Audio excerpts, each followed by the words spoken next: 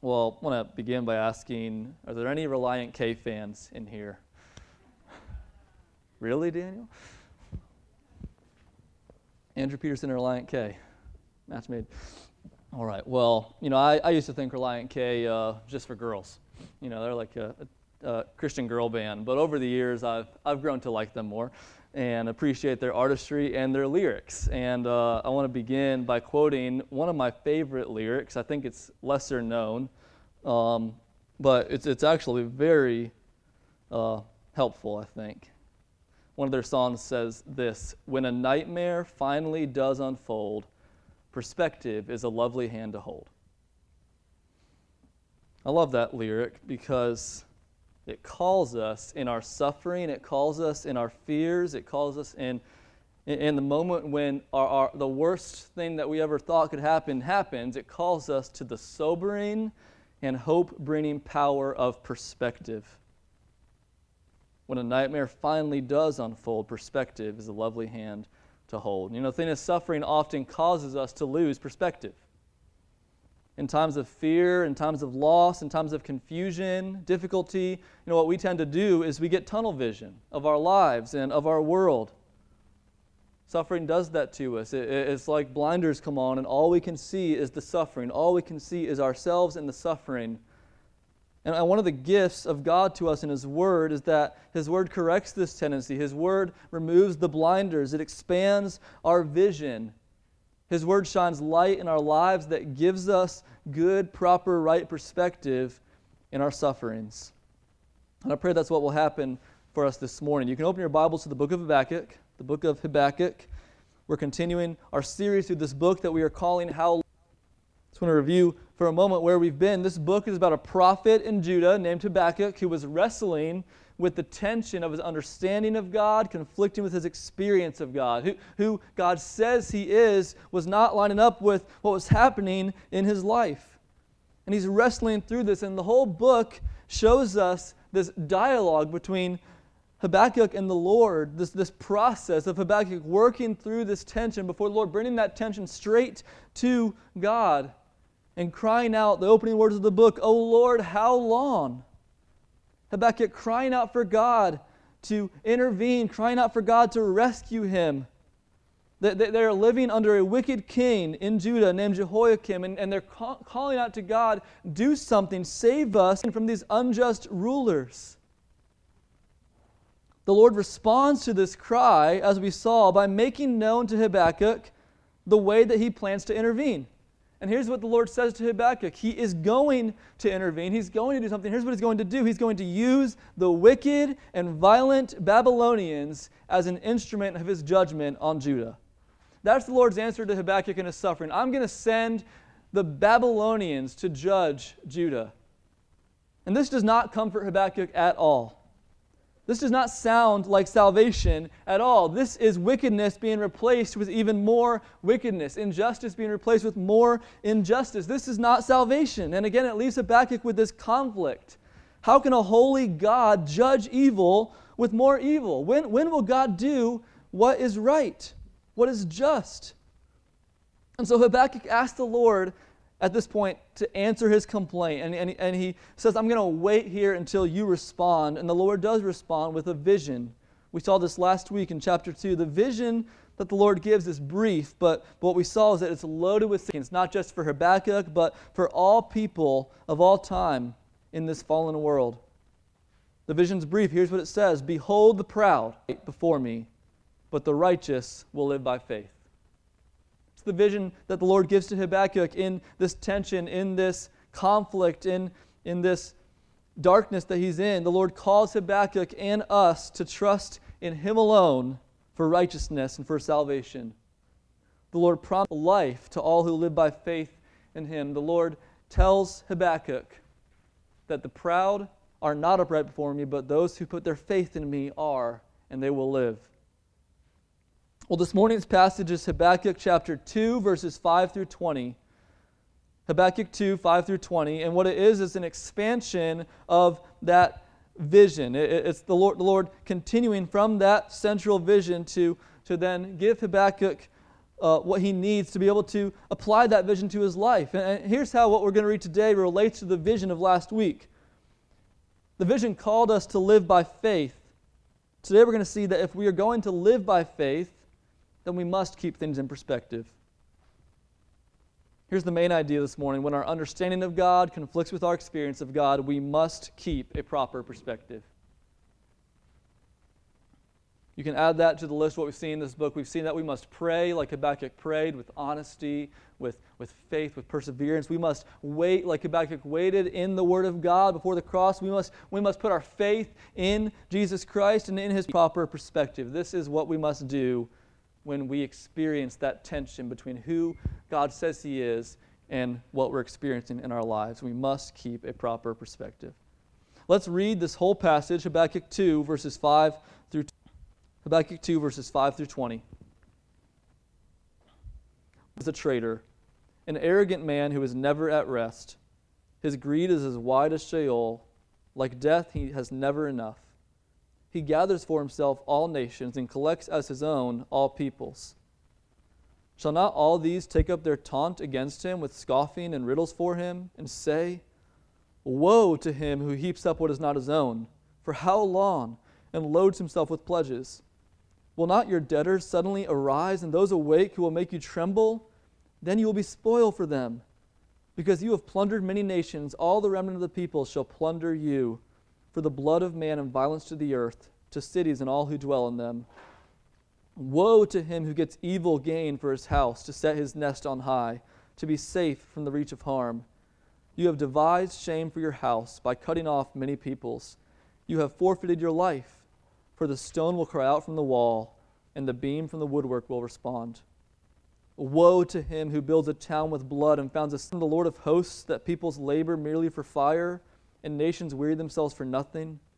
For the earth will be filled with the knowledge of the glory of the Lord as the waters cover the sea. Woe to him who makes his neighbors drink.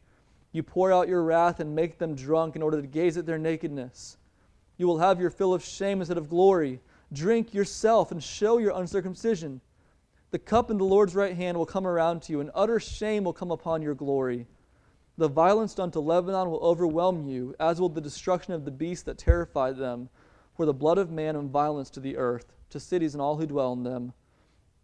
What profit is an idol when its maker has a metal image, a teacher of lies? For its maker trusts in his own creation when he makes speechless idols. Woe to him who says to a wooden thing, Awake, to a silent stone, Arise. Can this teach? With gold and silver, and there is no breath at all in it. But the Lord is in his holy temple. Let all the earth keep silence before him.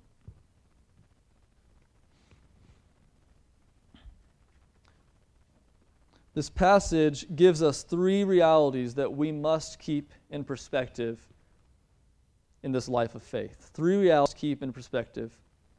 First, a perspective of the present. We need to have a right perspective of the present. And we see this in verse 5. Moreover, wine is a traitor, an arrogant man who's never at rest. His greed is as wide as Sheol. Like death, he never has enough. He gathers for himself all nations and collects as his own all peoples. What is the perspective that this verse gives us? That the present belongs to the proud.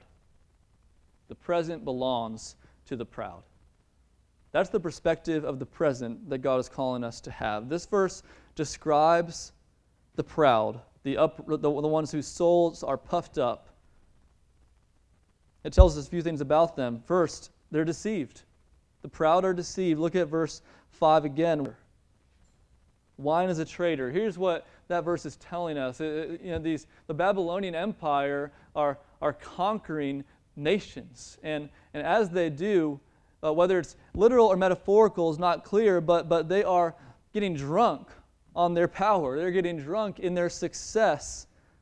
And yet this wine will betray them because it keeps them from seeing what's going to come. They live deceived lives. The proud live lives of self-deception.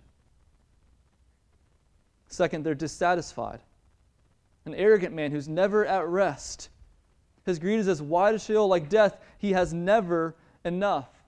Dissatisfied. There's not going to be a point where they say, the Babylonians aren't going to say, I've conquered enough lands, that we're good, let's just stop there. No, they're never going to feel like they have enough. They're never going to feel like they have rest. What Augustine said is true of the proud. Our hearts are restless without God until they find their in Him. We're dissatisfied. The proud are never going to be satisfied with what they have gained for themselves in life. So they're deceived, they're dissatisfied, and yet they're determined.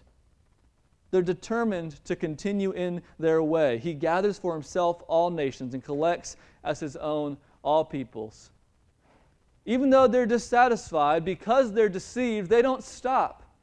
They keep going. They keep hoping for a different result. They keep on gathering, thinking that they'll be satisfied, even though they won't be. And their response to that dissatisfaction is they continue to gather. They continue to pursue. They continue to live this way. This is what the Babylonians did, and this is what all the proud do in this world. They're deceived about what's actually happening. They're dissatisfied. They're restless, but that dissatisfaction drives them to do more of the same.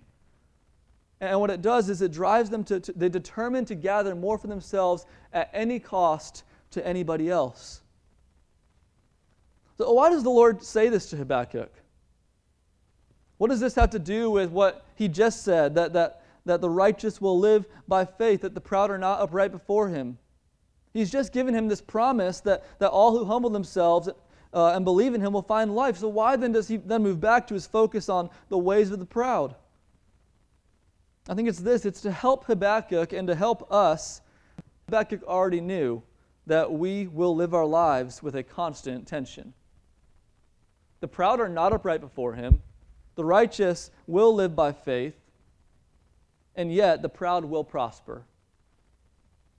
That's the tension. The tension is that we know God is not pleased with the proud, and yet the proud will prosper. The tension is that we know God is the Savior of His people, yet His people will suffer. This whole series we've been discussing the problem of our understanding of God conflicting with our experience of God, and this verse is God's way of saying that conflict is not going away in this life. That conflict's not going to resolve itself. You must live in the tension. You must live understanding that the present belongs to the proud.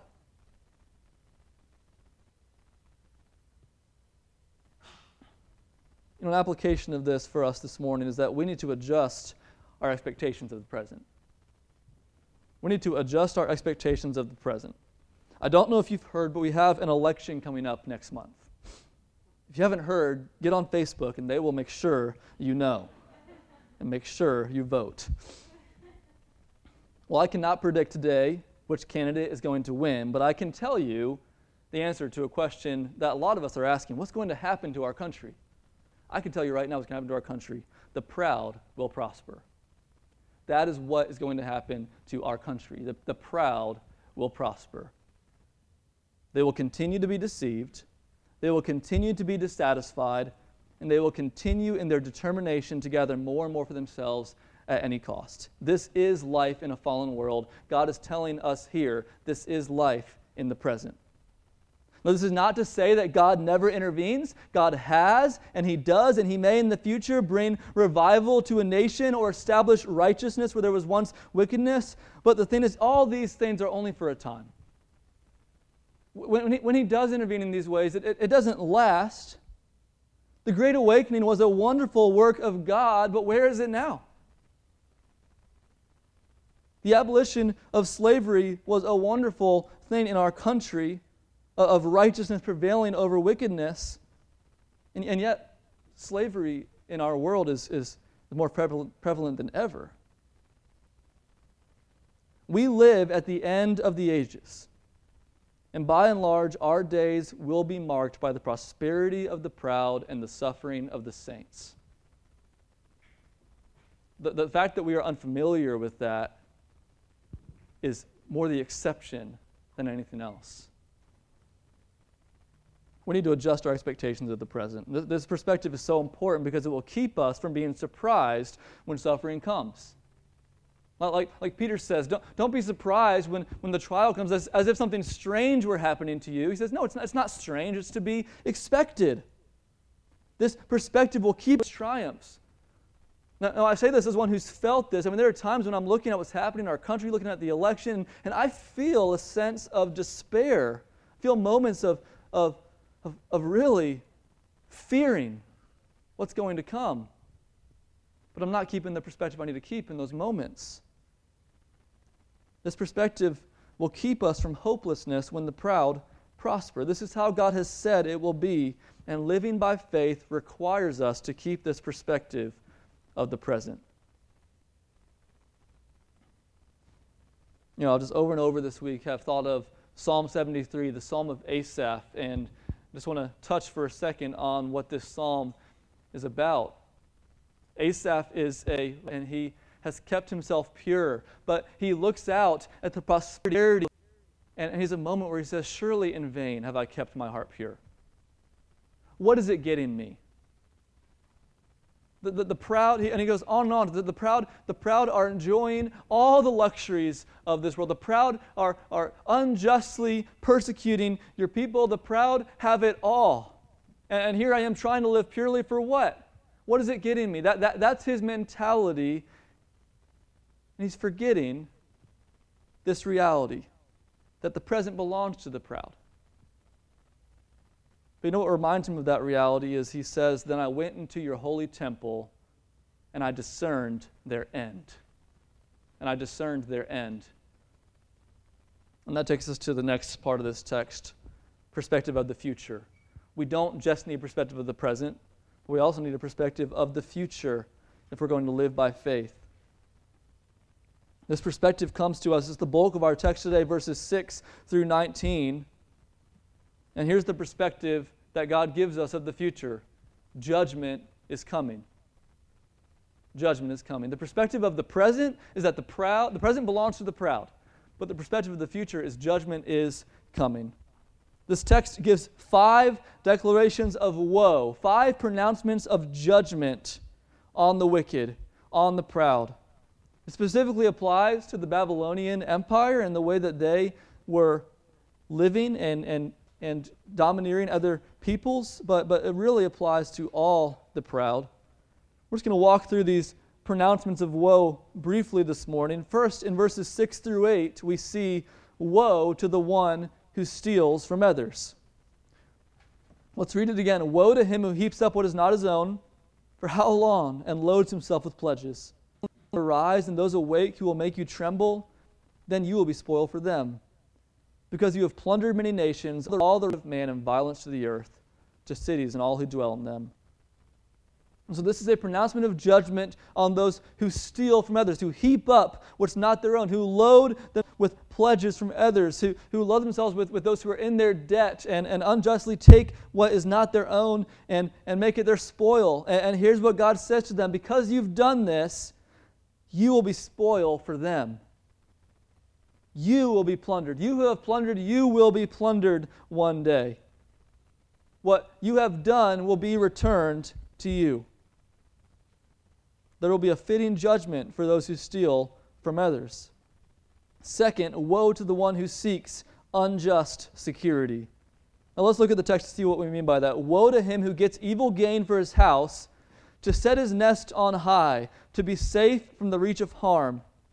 It's in verse 9. So stealing from others, but what are you using it for? You're using it to build up your house in a high and safe place that no one can touch. The goal of the stealing is security. It's safety.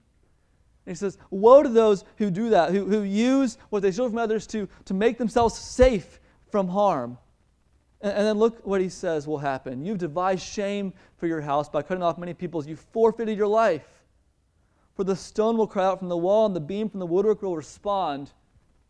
That safe place they're in, that safe house they've built up, the walls are going to cry out to the woodwork inside of them, and it's going to crash down on them one day.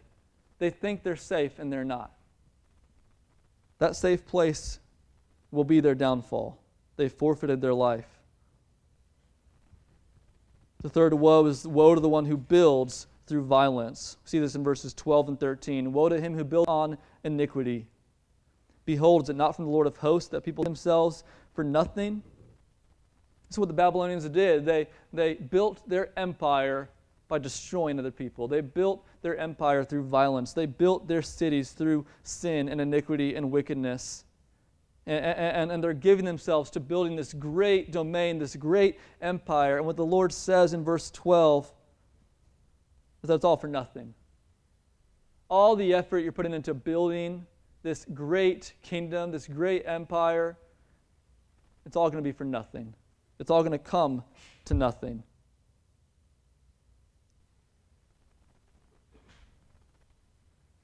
Next, woe to the one who puts others to shame. This starts in verse 15.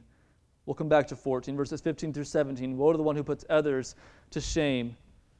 Woe to him who makes his neighbors drink. You pour out your wrath and make them drunk in order to gaze at their nakedness. What's going on here is this is a act of shaming your enemy.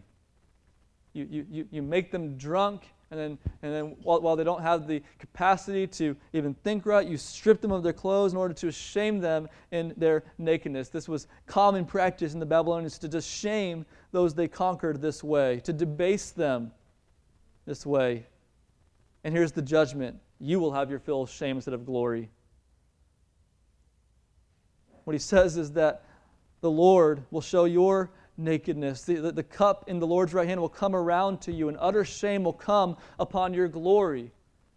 And so this cup, they're making the nations drunk, and they're exposing their nakedness and shaming them, but the Lord is going to bring His cup to them, the cup of His wrath, and He's going to make them drink the cup of His wrath, and He's going to expose that they never belong to Him, expose their uncircumcision, that they are not His, that they have no place before Him, and they will be utterly ashamed on that day. Verse 17 speaks again to those who have done this, and it says that they've done this through violence and destruction of the earth. And he says that all of this will come back upon you. The violence that you've done will overwhelm you. And again, we see exactly what they have done will come back to them. And then finally, woe to the one who trusts in idols, verses 18 and 19 rather. What profit is an idol when its maker has shaped it? A metal image, a teacher of lies, for its maker trusts in his own creation when he makes speechless idols. Woe to him who says to a wooden thing, awake, and to a silent stone, arise. Can this teach? Silver, and there's no breath at all in it. So the Babylonians were idolaters. They made statues who were to represent their gods, and they would pray to these statues and call out to these statues for guidance and for help and for instruction. And the Lord says, here's the judgment of idolatry. Your idols will utterly fail you. They will fail you. The judgment is in the idolatry itself. Weak. They can't guide. They can't wake up. There's no breath in them. You are the maker of your God, is what he's saying. You've made your God. What kind of God is that? It will utterly fail you. That is the judgment on idolaters. I just want you to notice in all of these judgments that they are perfectly fitting for what has been done. Every one of them is retributive in nature. You've done this, and this will therefore be done to you. It is a picture of perfect justice that is coming in the future. Writer of these 5 woes is a ray of light. Verse 14, at the very center of these 5 pronouncements is this picture of what the world will be like on the other side of judgment. When judgment is complete, here, for the earth will be filled with the knowledge of the glory of the Lord as the waters cover the sea. For the earth will be filled with the knowledge, the glory of the Lord as the waters cover the sea. Picture that day this morning, church. The earth will be filled with the knowledge of the glory of the Lord as the waters cover the sea. When the Lord's future work of judgment is complete, it's going to result in the future that Habakkuk has been praying for, that we all long for, a new creation that is fully inhabited by those who know and love the glory of God. This knowledge of God is going to be like the waters covering the sea. So just think about the ocean and think about the water in the ocean and how it fills up every nook and cranny of the ocean floor. It goes from the shore all the way to the deepest center. Wherever the water goes, it fills up the sea floor below it. This is a picture of how comprehensive and complete the knowledge of the glory of God will be. The whole world, every person in all of creation will find their complete joy in the glory of God. That is the future that God holds out to us after these judgments. How will these things happen? How will these things occur? Well, this verse 14, is actually a quotation from Isaiah 11:9. Habakkuk is looking back at previous scripture. He's looking back at the prophet Isaiah here. And so I want to look back to Isaiah together. Isaiah chapter 11, verses 1 through 10.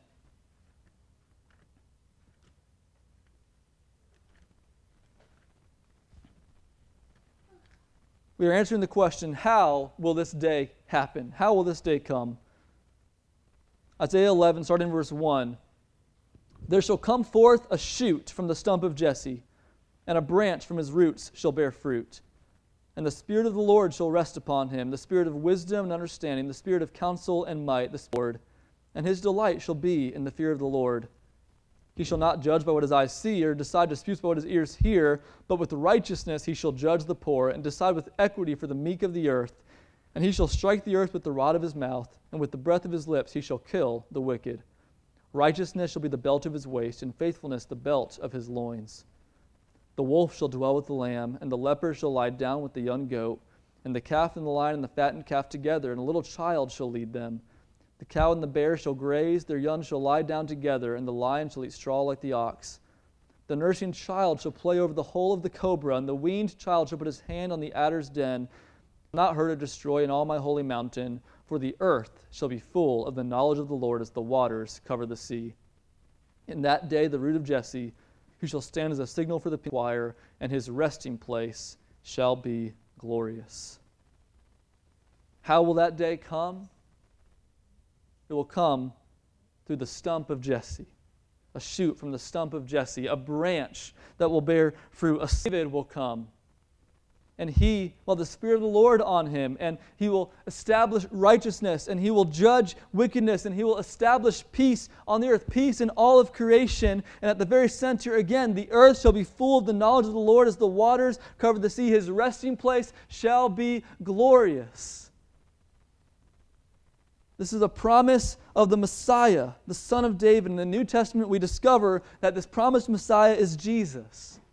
This promised Messiah is the one who was born of Mary and who showed himself to be the Messiah. But you know what? His messianic work, it defied expectations. Because of prophecies like these, the Israelites thought this is the Messiah, which means he's going to judge our enemies and he's going to establish his kingdom, right?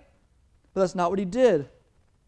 Instead, Jesus said the Son of Man must be delivered over to the wicked and be killed, and on the third day be raised. So this promised Messiah comes, this to judge the wicked, this Messiah who's supposed to establish his kingdom of peace and glory, and he says, I need to be killed. Why? Why would this promised Messiah need to be killed? The answer is so that those who deserve his judgment could be part of that new creation.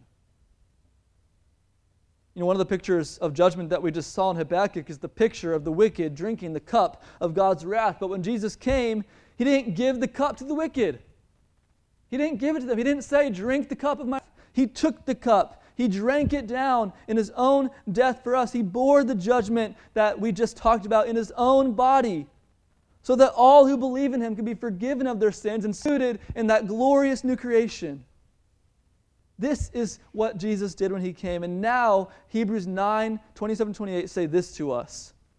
This is where things now stand today. And just as it is appointed for man to die once, and after that comes judgment, so Christ, having been offered once to bear the sins of many, will appear a second time, not to deal with sin, but to save those who are eagerly waiting for him.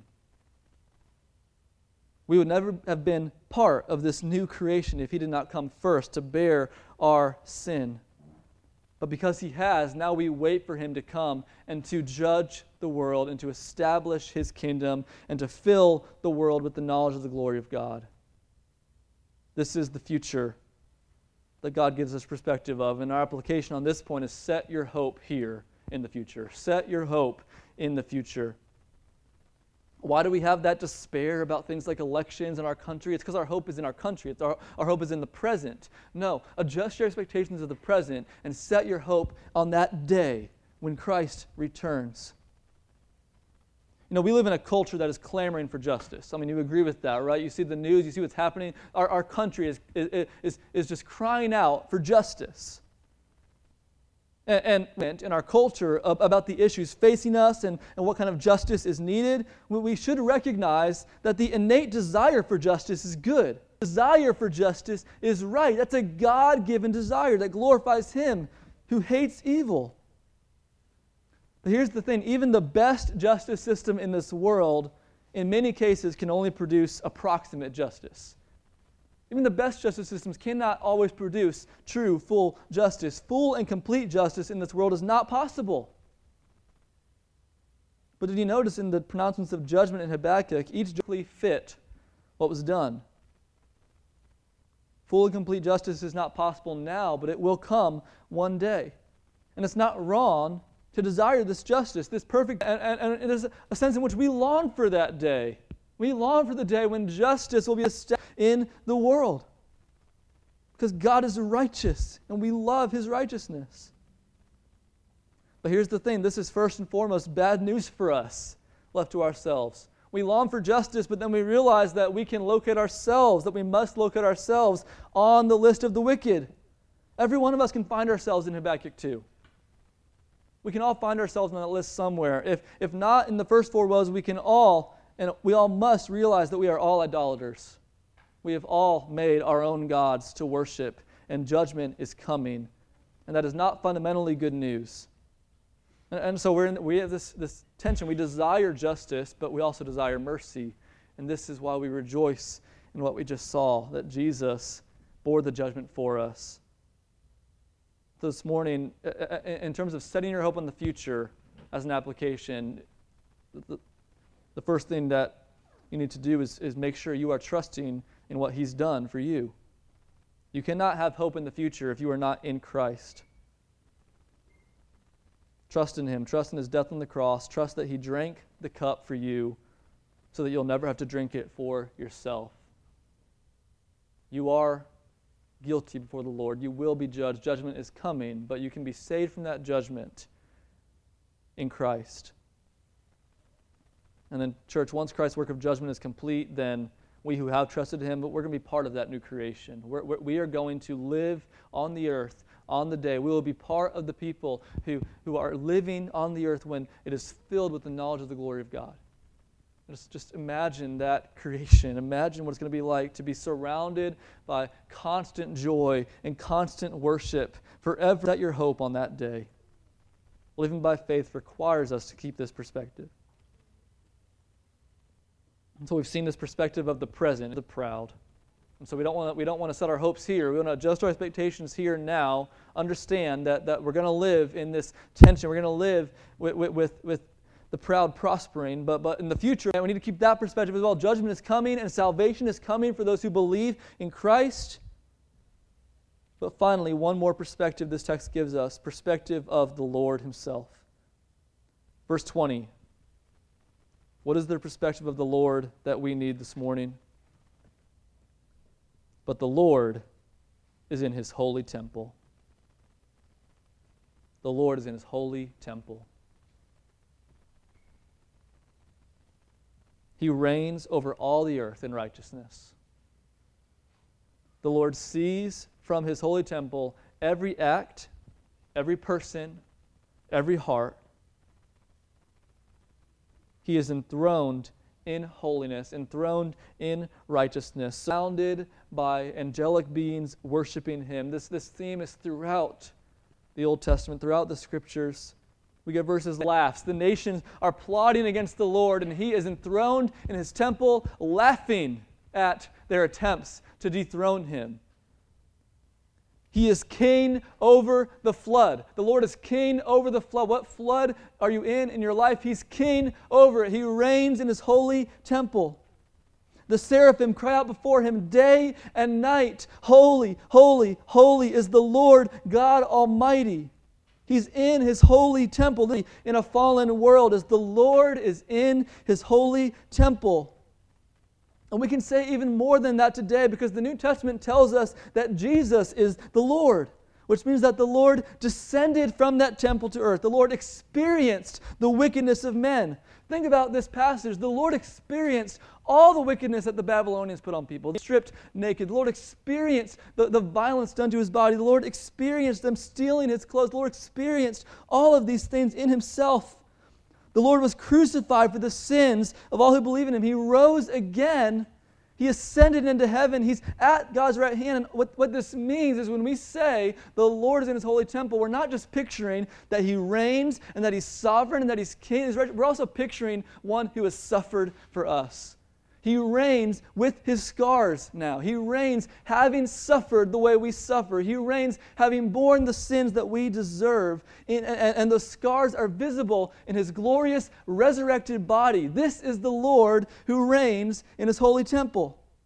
And there's only one appropriate response to this reality.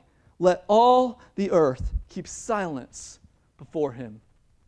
Let all the earth keep silence before Him. This perspective of God Himself.